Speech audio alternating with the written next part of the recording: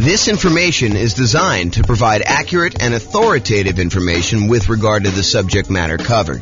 It is offered with the understanding that the presenters are not engaged in rendering legal, accounting, or other professional services. If legal advice or other expert advice is required, the services of a competent professional should be sought. Welcome to the Hillsborough Real Estate Investing and Real Estate Financial Planning Podcast. Learn all about investing in real estate in Hillsborough, Oregon, with a combination of real estate financial planning and modeling, with numbers specific to Hillsborough, plus syndicated, more generalized recordings of live and pre-recorded real estate investing classes, not all of them specific to Hillsborough. Be sure to stay tuned after the podcast for a message from our sponsors. Well, good afternoon and welcome everyone. I am your host, James Orr, and I have a very special class for you today. This is a class where I get to introduce you to a brand new spreadsheet I've been making. I made a version of this, not in Excel. I made a version of it as like an infographic in PowerPoint, probably 6 months ago or so.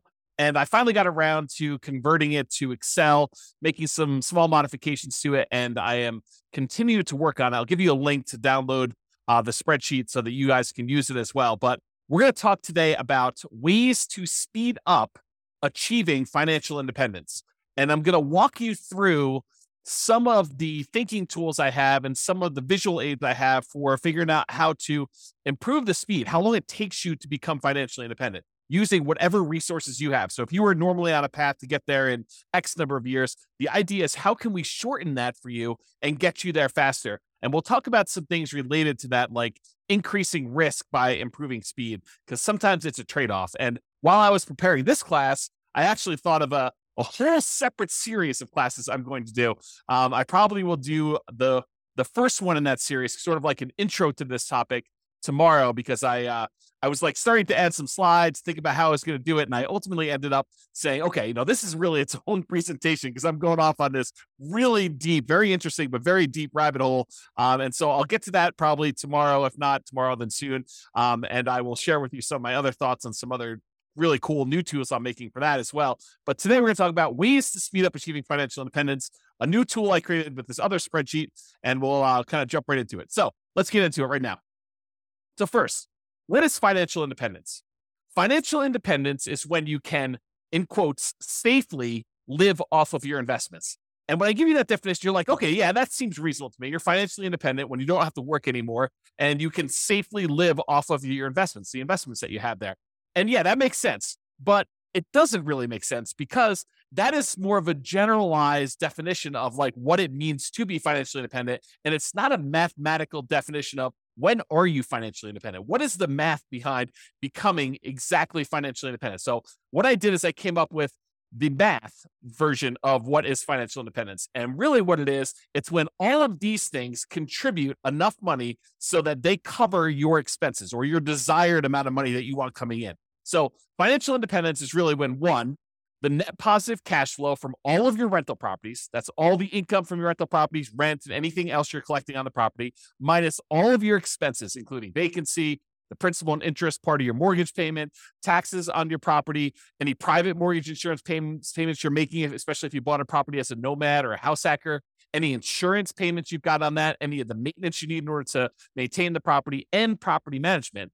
So once you take all the income, you subtract out all those expenses, what's left over is your net positive cash flow from rental properties. And because I'm going to be talking about something else, I don't usually add this to this definition of financial independence, but because I'm going to show you it on another spreadsheet that I made, I will also tell you that this is also the section for business income.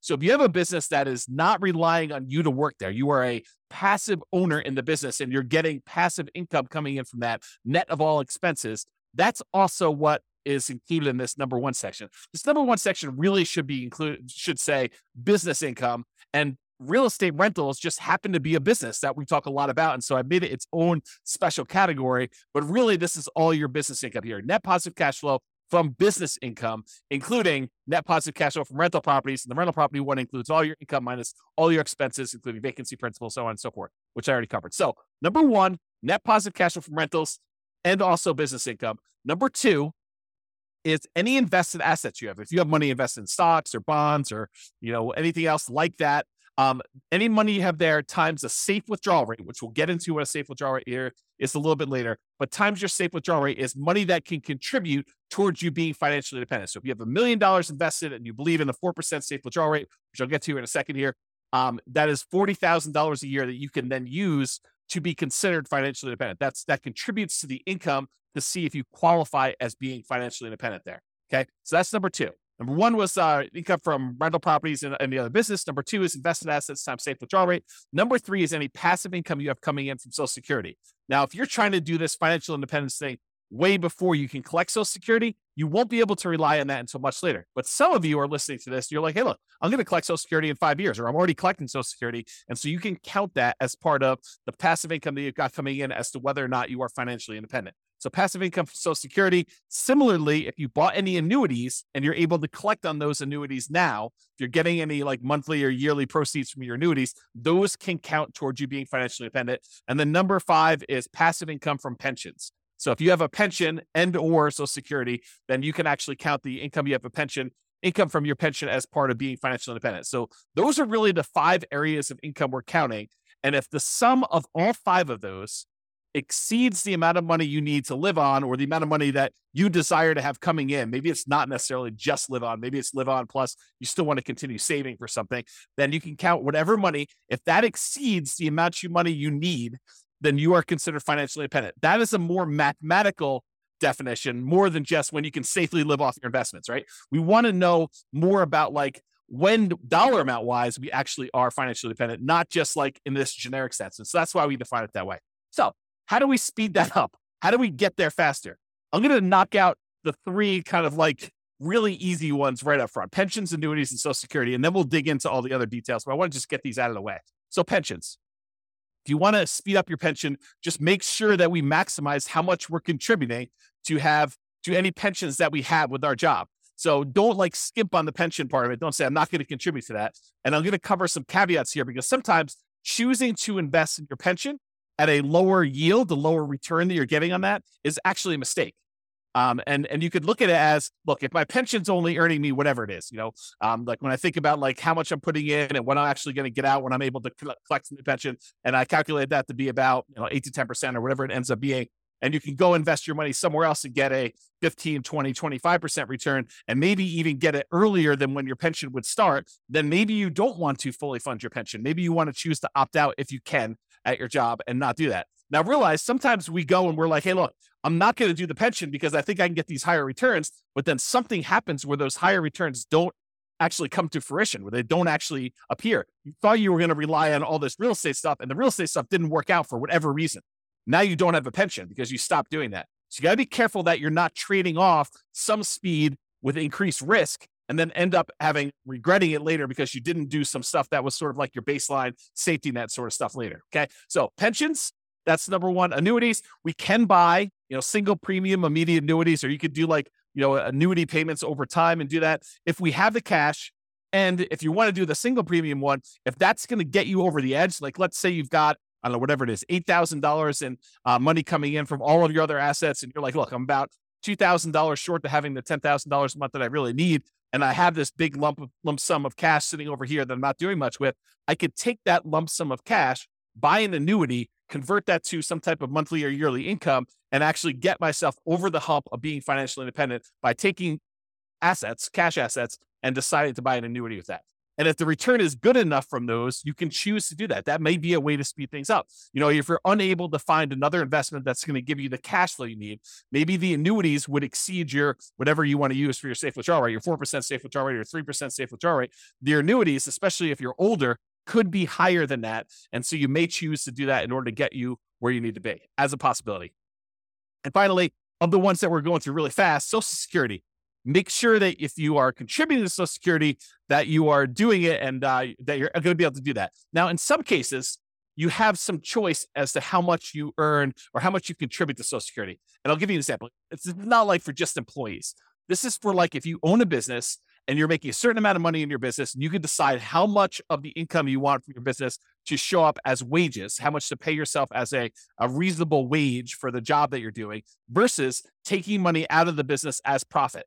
because with the ones where you're paying wages on it, you're usually having to pay a Social Security payment associated with that. The ones where you're taking as profit, you usually don't have to pay Social Security payment. At least that's my understanding. I'm not a tax expert. But you could choose to take a certain amount as wages and pay the Social Security versus taking more money as profit. So you could decide within a reasonable degree. You can't say, I'm taking no wages, I'm going to put all my money in profit. I think you'd get challenged from the IRS in that. And so you could decide to take how much you're going to take in wages as to how much you're contributing to Social Security. And if you wanted to, you could choose to maximize the Social Security benefit so that you get the most out of Social Security later on when you're able to collect on it. And you'd want to go do that math and see what makes sense for you in your particular situation.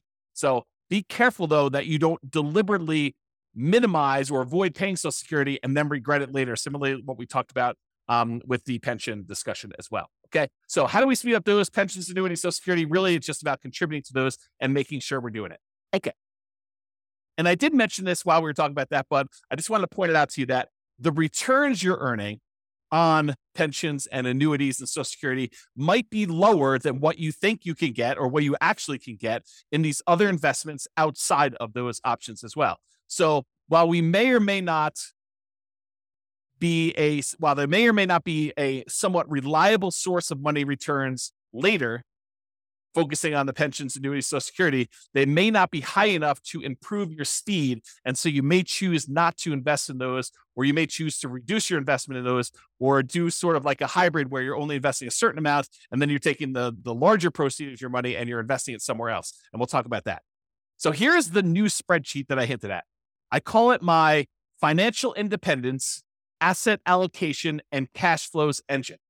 And really what it's about thinking about financial independence for you and how you're determining where you're investing your assets, and specifically how the cash flow engine works, where the money you're earning from your job and all your other investments, where are you taking that money that you're earning from those? And then where are you bringing it all the way back around to the front of the engine and putting it in as fuel for your investments to grow even more? And then you're getting more out on the other end, and then you're keeping going around and around, and you have this like engine, this cash flow engine, where you get investments, you buy the investments, you then get the investments to earn some type of return, you get money thrown off from those investments, and you take that money and you bring it back around to the beginning. And so this is a visual tool to help you understand where you're earning your money, where it's all coming from, what are the sources of all of it, and then what are you doing with that money once it comes out of the cash flow engine? What are you deciding to reinvest in? And if we know approximately what the returns are for different kind of like, I don't know, buckets, they're kind of like the dotted lines around certain areas.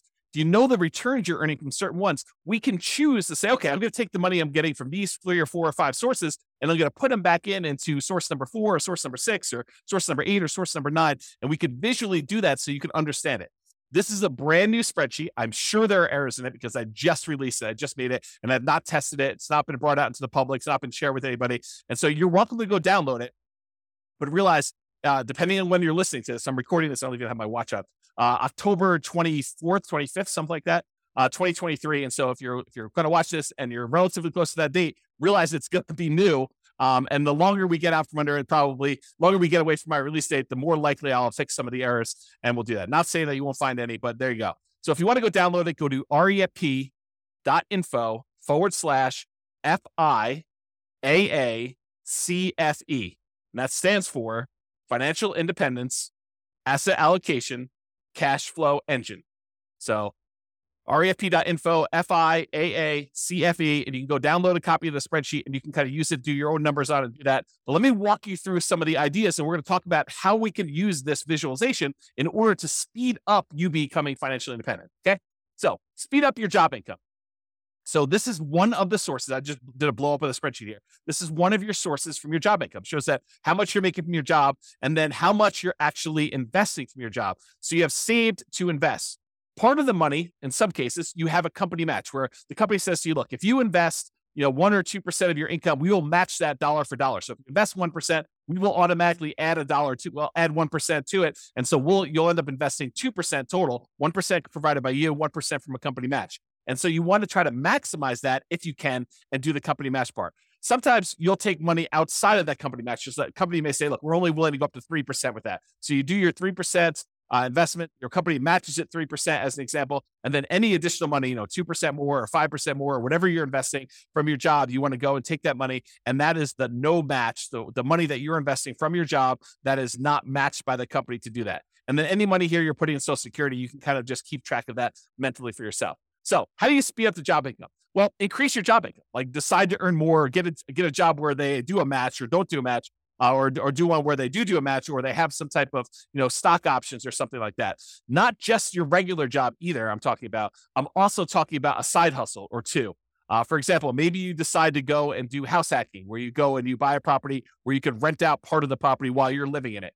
As another example for doing that. Or maybe you decide to start a business part-time in order to generate more income coming in, and you do that. So not just your regular job, maybe other jobs as well. If you're really trying to speed things up, that is a possibility for you. If you're trying to speed things up using job income, make sure you maximize that company match so that you get some money. Although there are some weird things. I didn't plan on going into a lot of detail on this, but sometimes your company match requires that you put money into certain type of accounts where you may not be able to access them until much later. And so realize that if you're trying to speed things up and become financially independent, maximizing money in your company match may be money that you can't use right away. And so you'll sort of have to keep that off in the distance until you're able to qualify for it at age 65 or whatever it is that the rules are for you. So you want to increase your company match or maximize your company match. You may want to increase any money that you're investing on your own outside the company match. And if you're relying on Social Security and you have control over how much you take from Social Security, like you're the business owner and have some control over wages versus profits, then minimizing Social Security may be faster, but at the cost of the amount of Social Security benefit later, which may be more risky or less conservative if something goes wrong with the investments you're making outside of the Social Security option. Okay. So just realize that. All right. So that's the first one. We talked about income. Now let's talk about properties. So in my mind, I've grouped properties into three primary groups because we really do look at properties in three distinct ways. First one is a really obvious one, the owner-occupant properties. These are properties that you live in. And sometimes there's a little bit of crossover, like if you're doing house hacking, you bought a duplex or a triplex or a fourplex, and you're living in one of the units and you're renting out the others, or maybe you're just doing roommates. You bought a nice single family home and you're living in the single family home and you're renting out a couple of the bedrooms, or you're renting out an RV space in the backyard, or whatever you're doing. Or maybe you bought the triplex and you're renting out roommates in the room and the one you're living in. And then you have two other rental units that you're renting out as complete separate units. If you're doing that, that's totally fine too. But for the most part, I'm talking about the properties that you're deciding to live in. And most of the time, we're not getting any type of cash flow or cash flow from depreciation from that. And we're usually not taking advantage of the appreciation, the property value going up, or the fact that we're paying down on the loan, because that really doesn't count until you pay the property off, and it totally reduces your housing expense. So, and I'll go into that in a lot of detail in other classes, but usually that does not contribute towards you being financially independent unless you take that property and you're using it, like we're going to use other properties here in a minute, as sort of like a rocket booster in order to gain some equity, have the property value go up, pay down your debt, and then you eventually sell that property. Or you take the property that you lived in for a year or two or three or four or five, and you then convert it to a rental. And in those cases, you could use the assets you're committed there. But if you're just keeping them as an owner occupant, we don't really use those a lot as returns coming out of there that we could reinvest. Okay, so it really would need to move from being an owner-occupant property to some type of investment property or something like that, or selling it, which I didn't show in here, although I did make a note. Not show, could sell owner-occupant properties for tax advantage capital gains. And there are some tax advantages of selling an owner-occupant property for your primary. Okay, so the first group was that owner-occupant properties. The next two groups are properties, investment properties that you buy that you intend to keep forever for cash flow. And then the next group is investment properties that you buy that you intend to sell for capital gains. Here's the general idea. There are some properties, rental properties, that you plan on buying, that you plan on keeping in your portfolio through retirement, and you plan on just having those puppies cash flow and generate cash flow to you that you intend to live on. That's one type of property. Those are the keep for cash flow properties.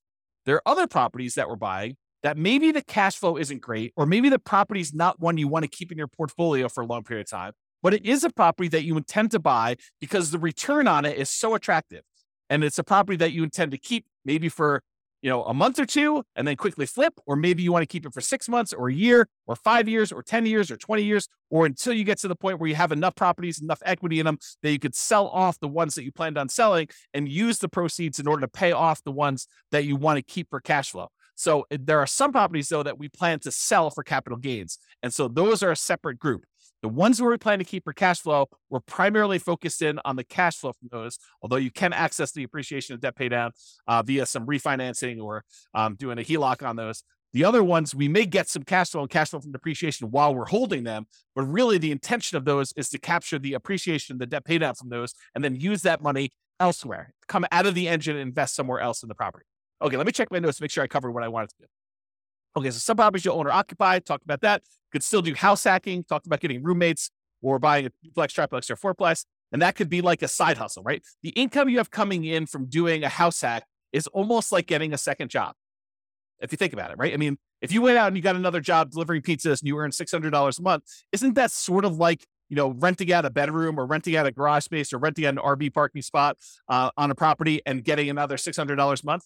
It's just you're not doing as much manual labor in order to have someone else living in an RV space or renting out your garage or, renting out a room in your property and you're collecting money on that. So it's like a side hustle. It financially contributes $600 to your income, just like another second job would.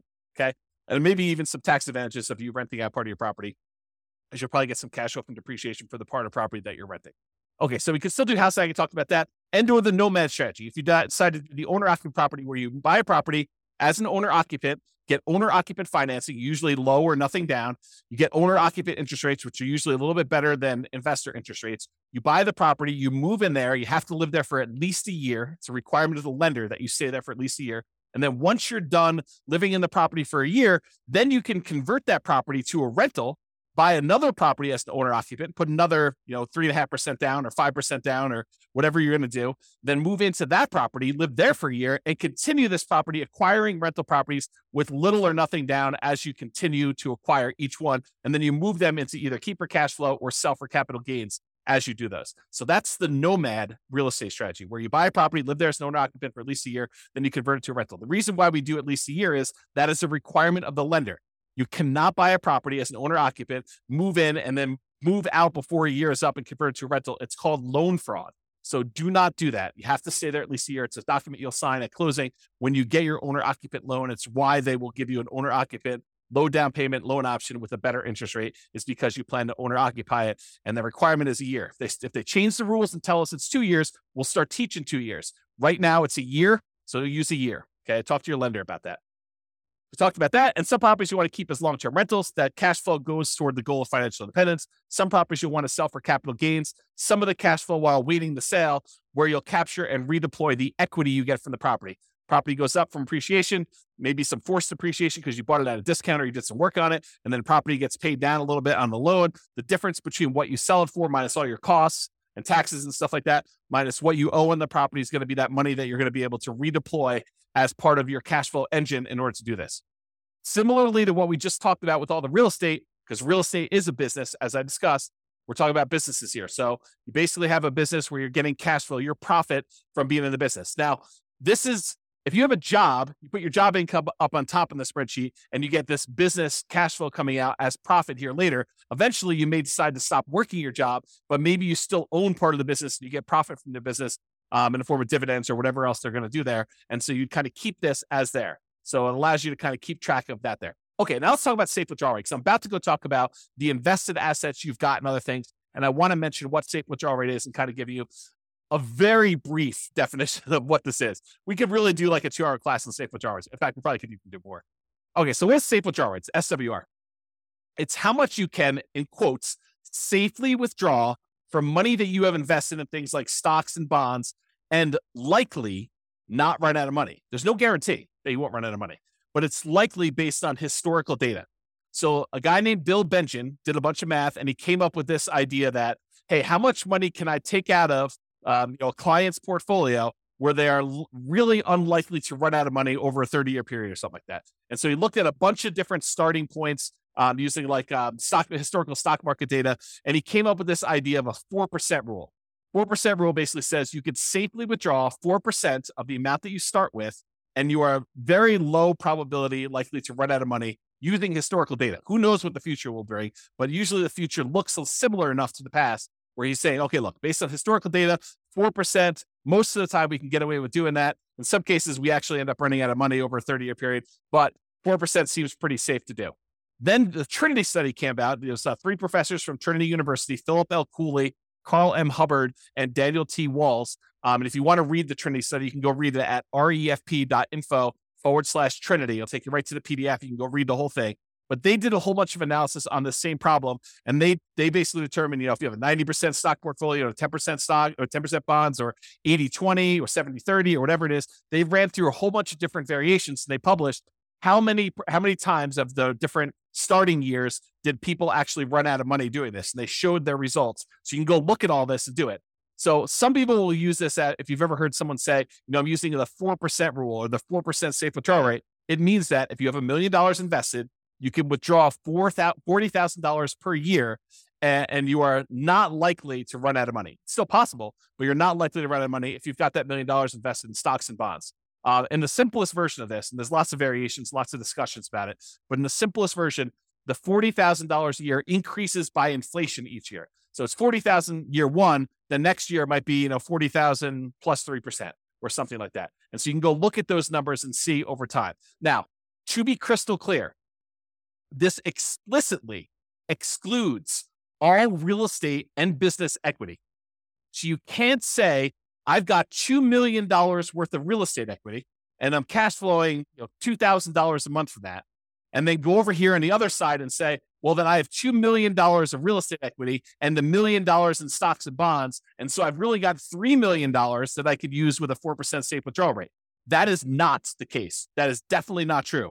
You can only use the $1 million you have invested in stocks and bonds with this safe withdrawal rate idea. You cannot use the real estate equity as well. It's like double dipping.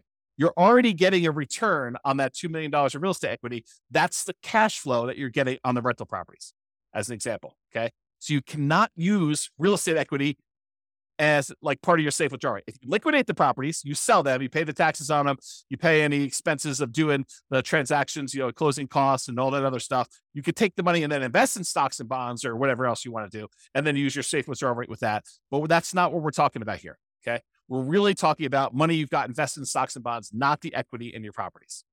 Okay. Now that I've explained safe withdrawal rate, now we're looking at the 3 different types of accounts you have where you have assets invested in them. And these are usually things like stocks and bonds times whatever your safe withdrawal rate. So there's money that you could have in a taxable account. And a taxable account is money that you pay taxes in order to get the money. It's like from your job. And then you're going to pay taxes on any gains you have from those investments. So you pay taxes when you earn the money. Then this is an after-tax investment. And then once the money gains stuff, goes up in value or it's throwing off dividends or whatever, then you're paying taxes on that as you go. That's what your taxable account money is. For example, investing money you earn and pay tax on already in a brokerage account. So you go decide you're going to go invest, you're going to trade options, you're going to do whatever you're going to do there. That is money that you most of the time be doing in some type of taxable account, taxable brokerage account. There's another type of account called a tax deferred account. You can have assets in these tax deferred accounts. It's money you invested before paying taxes on it, but you need to pay taxes on it when you withdraw it. So it's money that the government will say to you, hey, listen, you could take a certain amount of your income and you could set it aside and invest in these tax deferred accounts. You don't pay taxes on the money that you earn while you do it, but you are going to pay taxes on it when it comes out. And so they want you to grow that, make it a much larger dollar amount, and then pay taxes on the larger dollar amount when it comes out. An example of this would be a traditional IRA. Okay. So that's another example of a tax deferred account. And then you could have assets in tax-free accounts. This is money where you pay taxes on it as you earned it, but then you do not pay taxes on it when you withdraw it. So you can put it into a certain type of account, let it grow. You pay taxes on it before you put it in. And then once you actually have it grow, then as you pull it out, you do not pay taxes on that at all. An example of this would be like a Roth IRA. Okay. So you could take money that you're earning in your engine and you could decide to put it into your taxable account, pay taxes on the money, invest it, and then pay taxes on it as you come out. You can decide to take the money you have, not pay taxes on it up front, defer the taxes till later, invest your money, and then pay taxes when you get it out. Or you can pay taxes on money, invest it, and then when you pull it out, it's tax-free. Okay. So those are the 3 types of options. You have an account, kind of like a line item for each one of those here. And then you multiply that by whatever your safe withdrawal rate is to find out how much money you could take out of there. Now, while you're actively growing your portfolio, you're not taking out money to live on or anything, you can just let these grow, right? You put money in and let them grow and not actually do a safe withdrawal right now. But later on, when you start pulling money out there, you may want to have money coming out of those. And then another one here is annuities. How much you bought in annuities that you have the value of the annuities here, and then the annuity payout rate, you can calculate how much you're actually pulling out of there when you do the annuities. Okay, so besides earning more money from your job, from side hustles, from starting businesses, and reducing your expenses, your personal expenses, your business expenses, including taxes on both your personal and business expenses. So like, how can you go ahead and save more money by earning more and spending less, which both are really, really important. Okay. Like this is not like a trivial thing, but besides those, how else can we speed up financial independence? Well, it's really about what you do with the money you've got coming from your assets, like how we go and deploy the things that are coming out of the engine, the sources of the money that you have to invest. When we talk about the engine, it's the money in, all the money that you've got that you're investing in your assets. Then what happens when you get returns, and what do you do with all this money coming out? Sure, there's job stuff where you're getting some money and you're saving it like there. But really, what are you going to do with like cash coming out of your businesses and the money coming out from like your properties growing in value if you decide to do a refi or HELOC or whatever, or if you decide to take money and you sell a property or doing all that, or any money coming from your business or the safe withdrawal rate money you've got coming out. Like, what are you doing with all of this money?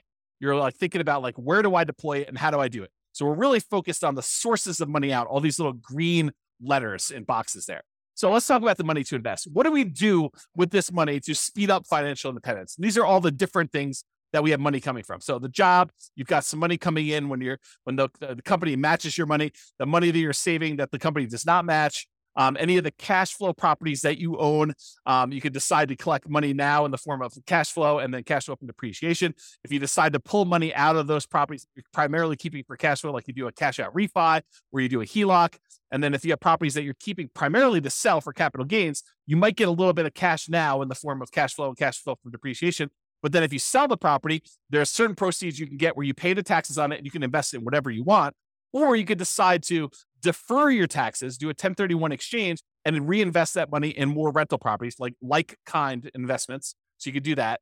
Or if you decide instead of selling the property right away, you can access the equity you have in those properties with a loan temporarily and do a cash out refinance or HELOC, just like we did with the ones where we were keeping for cash flow. And then any business income you've got there, you can use the cash flow from owner profits. Then these invested assets times your safe withdrawal rate. We've got the tax withdrawals, tax deferred withdrawals, and then tax-free withdrawals from those three different sources: your annuities, your Social Security, and your pension. So those are the different sources of money to invest that we've got there. So what do we invest in? Like, we take all this money out from all those different sources, and like, how do we go and speed things up, and what do we reinvest in? And part of it is this choice. It's the choice of, okay, we've got all these sources of money that we just went over. Where are we going to put that? How do we improve it? And part of that is taking all this money out that we see. Some of them you're going to be deferring for later. Like, you're not going to be necessarily taking money out of, the tax withdrawal account or whatever, unless you're going to say, hey, I'm saving up money in this until I get to $100,000, and I'm taking $100,000 and I'm going to use that as down payment in order to buy a property. So you may be doing stuff like that, but sometimes it's like you're holding for a little while until your engine grows and the return grows in that. Then you're going to take money from there and you're going to move it up somewhere else. Okay.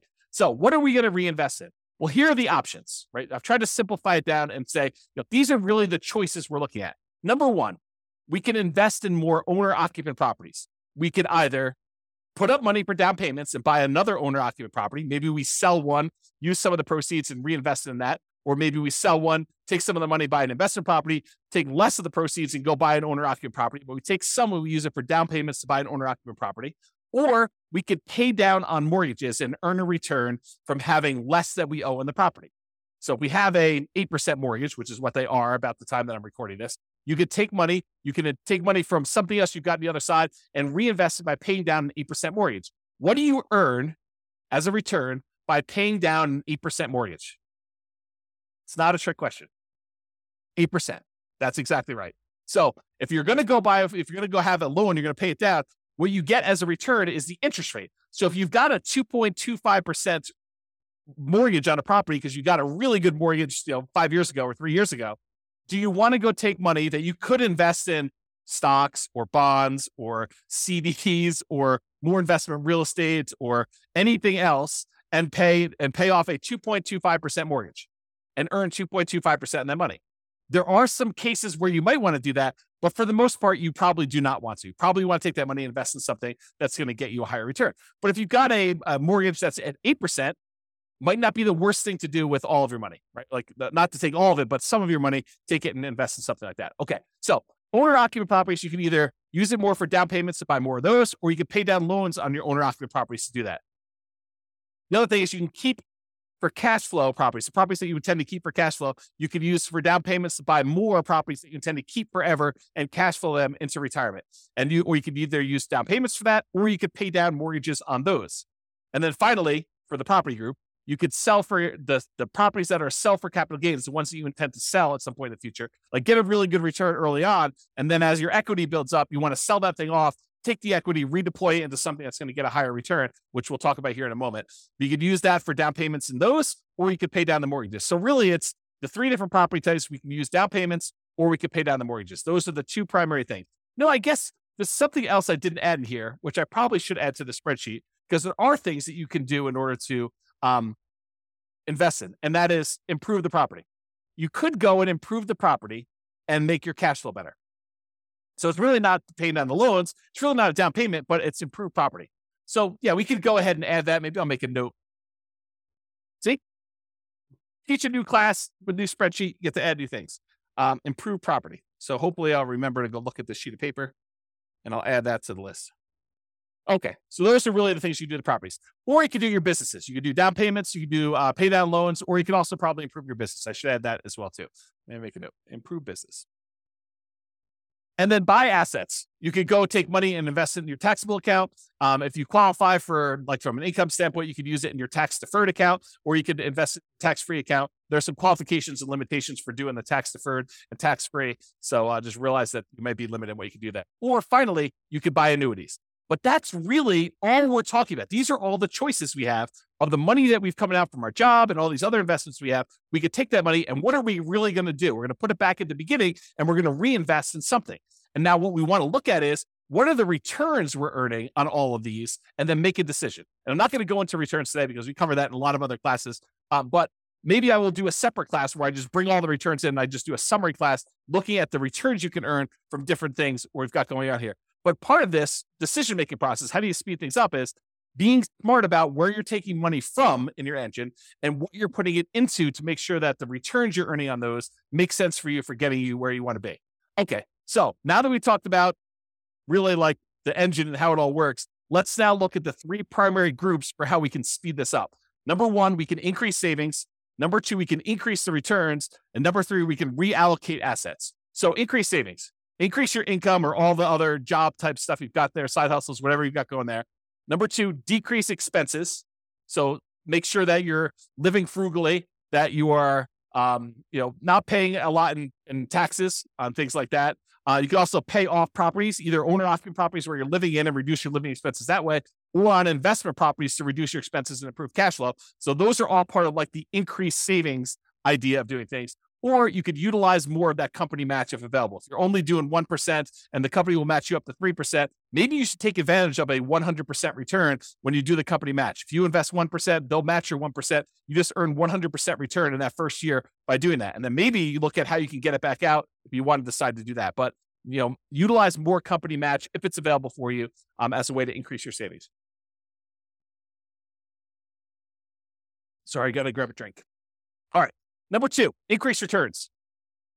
Change the investments for your investable assets. We've got those, taxable accounts, tax deferred accounts, or tax-free accounts. Change where you're investing. And maybe you were investing in a money market account there. Maybe you're investing in CDs. Maybe you're investing in bonds. Maybe you're investing in stocks. Decide to invest in something else that has a better return. Realize that there may be additional risk in doing that. So you got to weigh those, but change what you're investing in to improve your returns. And that could speed up how fast you're able to do it. You could go from investing in stocks to becoming a self-directed IRA and then go use that to invest in real estate as an example of a way to speed up your financial independence.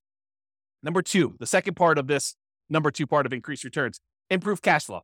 There's no way I can go through and call the improved cash flow. I've got entire courses on how to go do this. Go check out the Cash Flow Inferno classes where we talk about this. It's as of right now, at least you can access it for free. It's a bonus. refp.info/CFI, Cash Flow Inferno, CFI, refp.info, CFI. And in there, we have the 88 strategies for improving cash flow on rental properties. It's all part of like my concepts of the lowest monthly payment guarantee, how to minimize all the expenses when you're buying properties, both owner-occupant and rental properties, and then the maximum cash flow guarantee, all the different ways and strategies we have to improve cash flow and income you're earning on those rental properties that you have, and combine both those together. And it means that you're going to maximize and improve your cash flow. Do that to make sure that you're getting the most cash flow that you can to speed up this process and to be financially independent sooner. Another way to increase returns is find better deals. And I've kind of broken it down into two primary areas. Number one, for the properties that you plan to keep for cash flow, look for better cash flowing properties. Maybe that means going to another market. Maybe that means being really patient. Maybe that means making very aggressive offers, whatever it means. Or maybe it means changing your strategy. Instead of going for a long-term rental approach, maybe it means going for short-term rentals or student rentals or, whatever you're doing there. Realize that sometimes by changing your strategy, you might be moving more toward that kind of like job source, right? You start thinking to yourself, okay, I'll do short-term rentals. And if you don't have a lot of team built in place in order to help you manage the short-term rentals, maybe that starts looking like you doing work and doing a job. And if you're trying to be financially independent, then it's harder for you to not work and also manage short-term rentals unless you have a team in place that can kind of do that. So just kind of a warning about that one. Or a better deal example with properties that you're going to plan to sell for capital gains, get bigger discounts or find properties that you can get higher appreciation and you can able to make those properties produce better returns for you that you plan on holding for a month, 2 months, 3 months, 6 months, a year, 5 years, 10 years, whatever it is, before you get enough equity built up that you can then sell them, pay the costs associated with selling them, and then redeploy that equity into other investments. That's like part of the engine. And we'll talk about this. I think it's on the next slide about why you may want to go do stuff like that. And then increase leverage. Increasing leverage has to do with the fact that when you buy rental properties in particular, the return on your rental properties tends to go down the longer you hold it. The returns tend to go down because the equity in your property builds up. The property tends to go up in value. You tend to pay down on the loan. So the amount of money you have tied up in the property tends to get bigger, tends to increase. And so the amount of money you're earning from, property value going up and the tax benefits and the cash flow and, paying down the loan, all those numbers, while they may be growing, they're growing slower than the amount of equity in your property is growing. And so the return you're earning on the equity you have in the deal, your overall return that you're earning on equity actually goes down the longer you hold the property. And so if you took that money and you let it, you kind of like capitalize on the really high return you earn early on. And then as that equity grows and the return starts to dip off, you redeploy that equity into something else. You could leverage up your returns and earn better returns on the money you have invested. And so there's two ways to really do that. You can refinance, pull out the equity and redeploy it.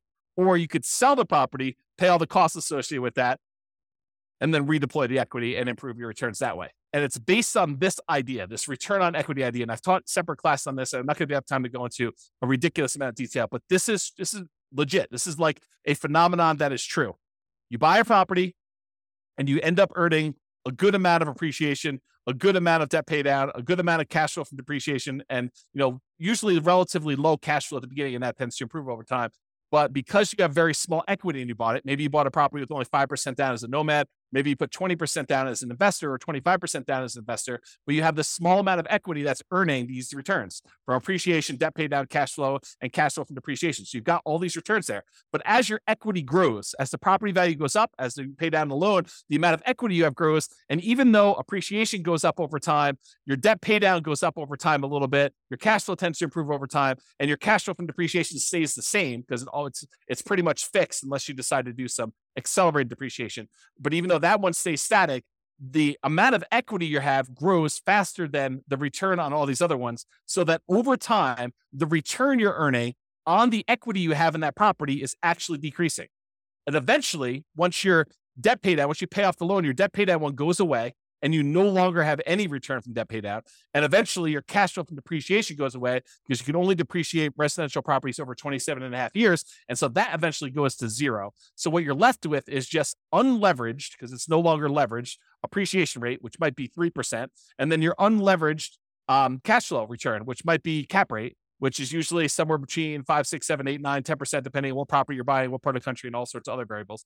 But maybe 5%, as on the low end. So 5% plus 3% is 8%. So even though you might be earning, 35% return when you first buy the property, like if you think about return on equity, that's decreasing every year So eventually when the property is paid off, you're about 8% return on your money.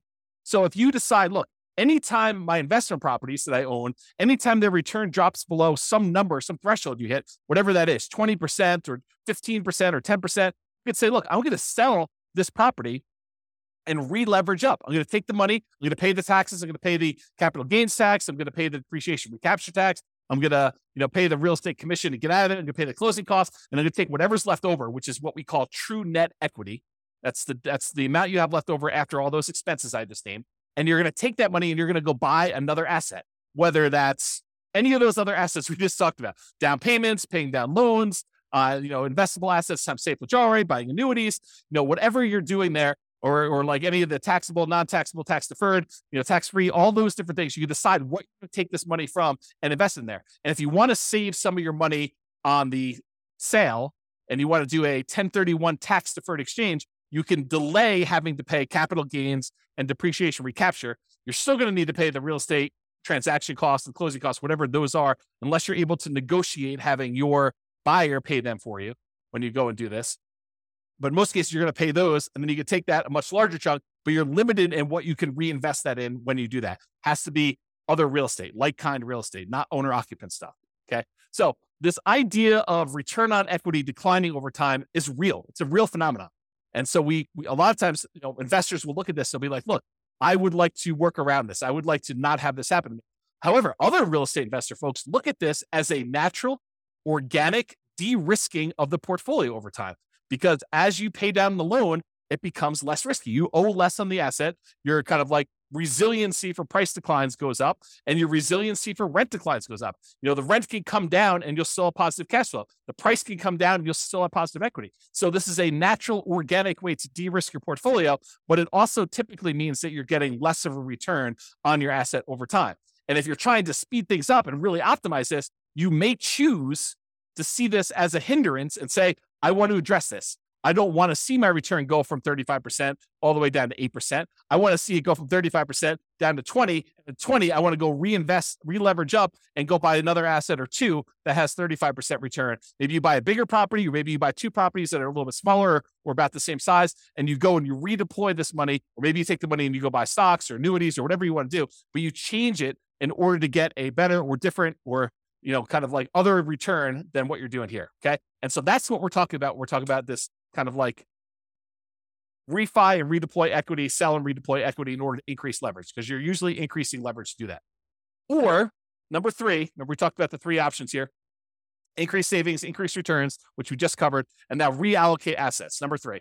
So change the investments for the investable assets. So we had this before the other one, but if you were investing in bonds, maybe you decide to change it to invest in stocks. Maybe if you were investing in stocks, maybe you decide you want to go invest in options, or maybe you want to take it and invest in treasuries or bonds or whatever. You could change what you're investing in order to optimize for return, but realize that does change the risk characteristics of what you're investing in. You go from bonds to stocks, it's changing. The asset classes, the underlying asset class you're investing in is different. Okay. Or you could utilize some of our like deal alchemy strategies. If you kind of not seen that course, it's another bonus course, refp.info /refp/alchemy.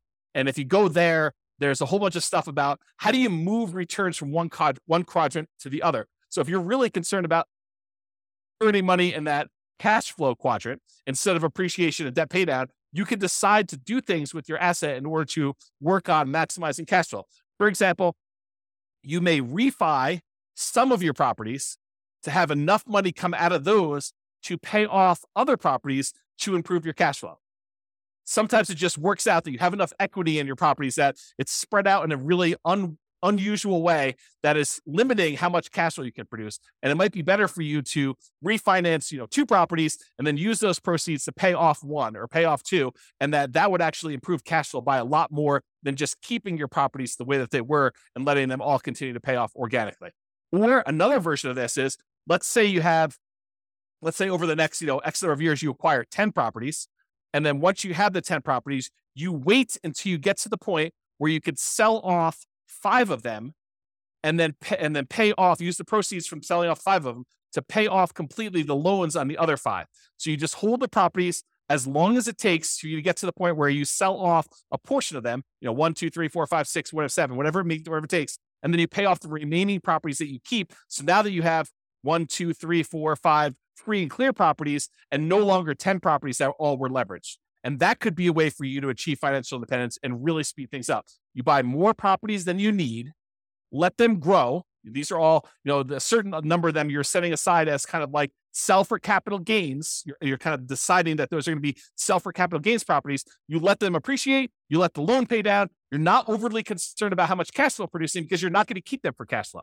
You're really looking at what's the overall return I'm getting. If it's getting a 30% or 40% or 50% return, especially early on before that return on equity curve drops off, then once you get to the point where those things have grown enough, then you go and you sell those, you take the proceeds and you use it to pay off properties that you plan to keep in your portfolio forever. Or maybe you have the 10 rental properties that you let grow for a period of time. You sell off all of them, and then you invest in stocks or bonds and use the safe withdrawal rate. Or you sell off all of them and you buy annuities, or whatever your strategy is. These could all be different variations on ways to speed things up, because you could be maximizing the return you're getting on equity. You're buying these properties and really taking advantage of this very high return you see on leveraged real estate early on. There's some risk associated with that, putting 20% down or 5% down in the property. There's definitely risk of having leveraged real estate, but you take advantage of these high returns you have. Then once the return starts tapering off and getting more reasonable, getting lower to kind of what a, comparable returns might be in the stock market or the bond market or whatever it is, then you can go take this money and you could redeploy it into something that you get better or different types of returns depending on what you're looking for at the time. And so those are the two ideas: refi them to pay off some properties or business, or sell them to pay off some properties or business to do that, or invest in something else. You'll use the refi or the sale to invest in whatever assets. If we go back to our engine, it's really like taking money out of these ones where you sell, and you either pay taxes on it or you do 1031 exchange, depending on what you're doing here. In most cases, you're probably going to be paying taxes. Then you're taking this money and you're using it on the spreadsheet in order to reinvest in something else, whether that's paying off loans, improving the property, paying off a business or buying a business or whatever you plan on doing, investing in taxable stuff, buying annuities, but it's taking that money and using it there. And that's what we're trying to do visually. Okay. Risk versus speed. So often I would say, increasing speed results in increasing risk.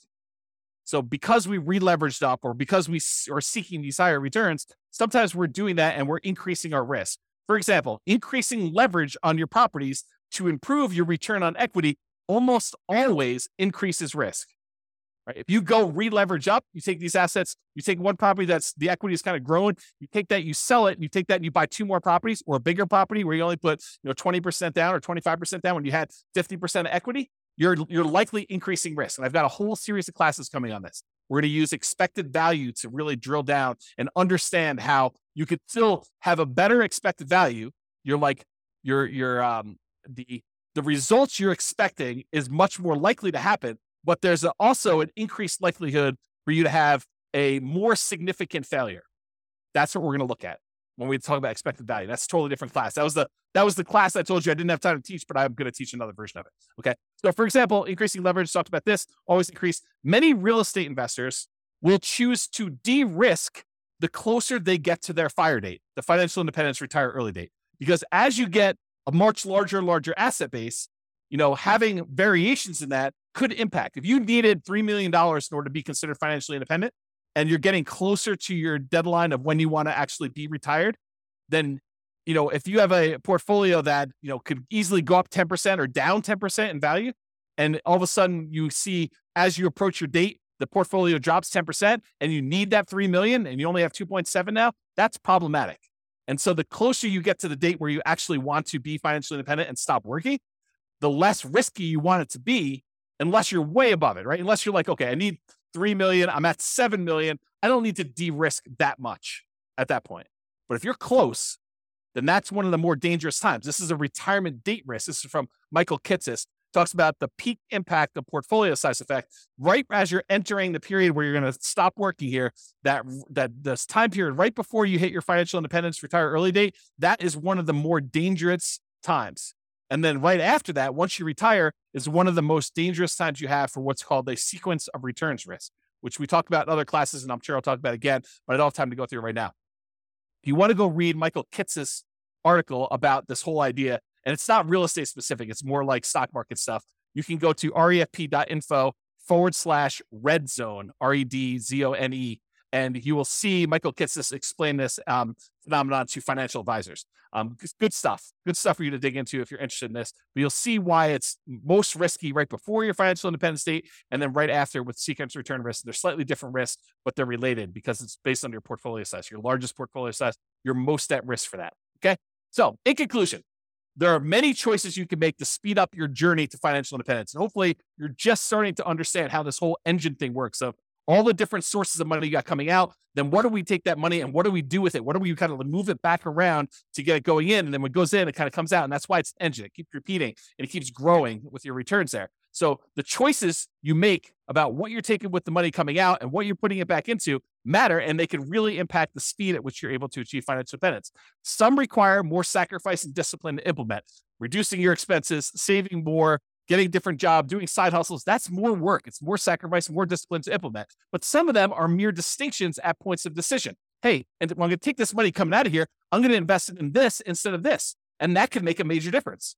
Taking your money and paying off a 2.25% mortgage versus paying off an 8% mortgage could make a big difference. And it's really no extra work for you as to what you want to do. It's just like deciding I'm going to do this instead of this. And so ideally we get this little visual, and I'll create some more tools around this so you can see like what the expected returns are. Maybe you put in your own numbers and you could decide where you're going to take money out of to kind of optimize and improve your kind of like speed to financial independence, but also weighing in the risks of doing so as well. Okay. Speaking of risk, some of these ideas will reduce risk. Taking money and paying off loans with them probably reduces risk overall, provided you have enough reserves. You don't want to go risk your reserves to kind of pay off a property a little faster.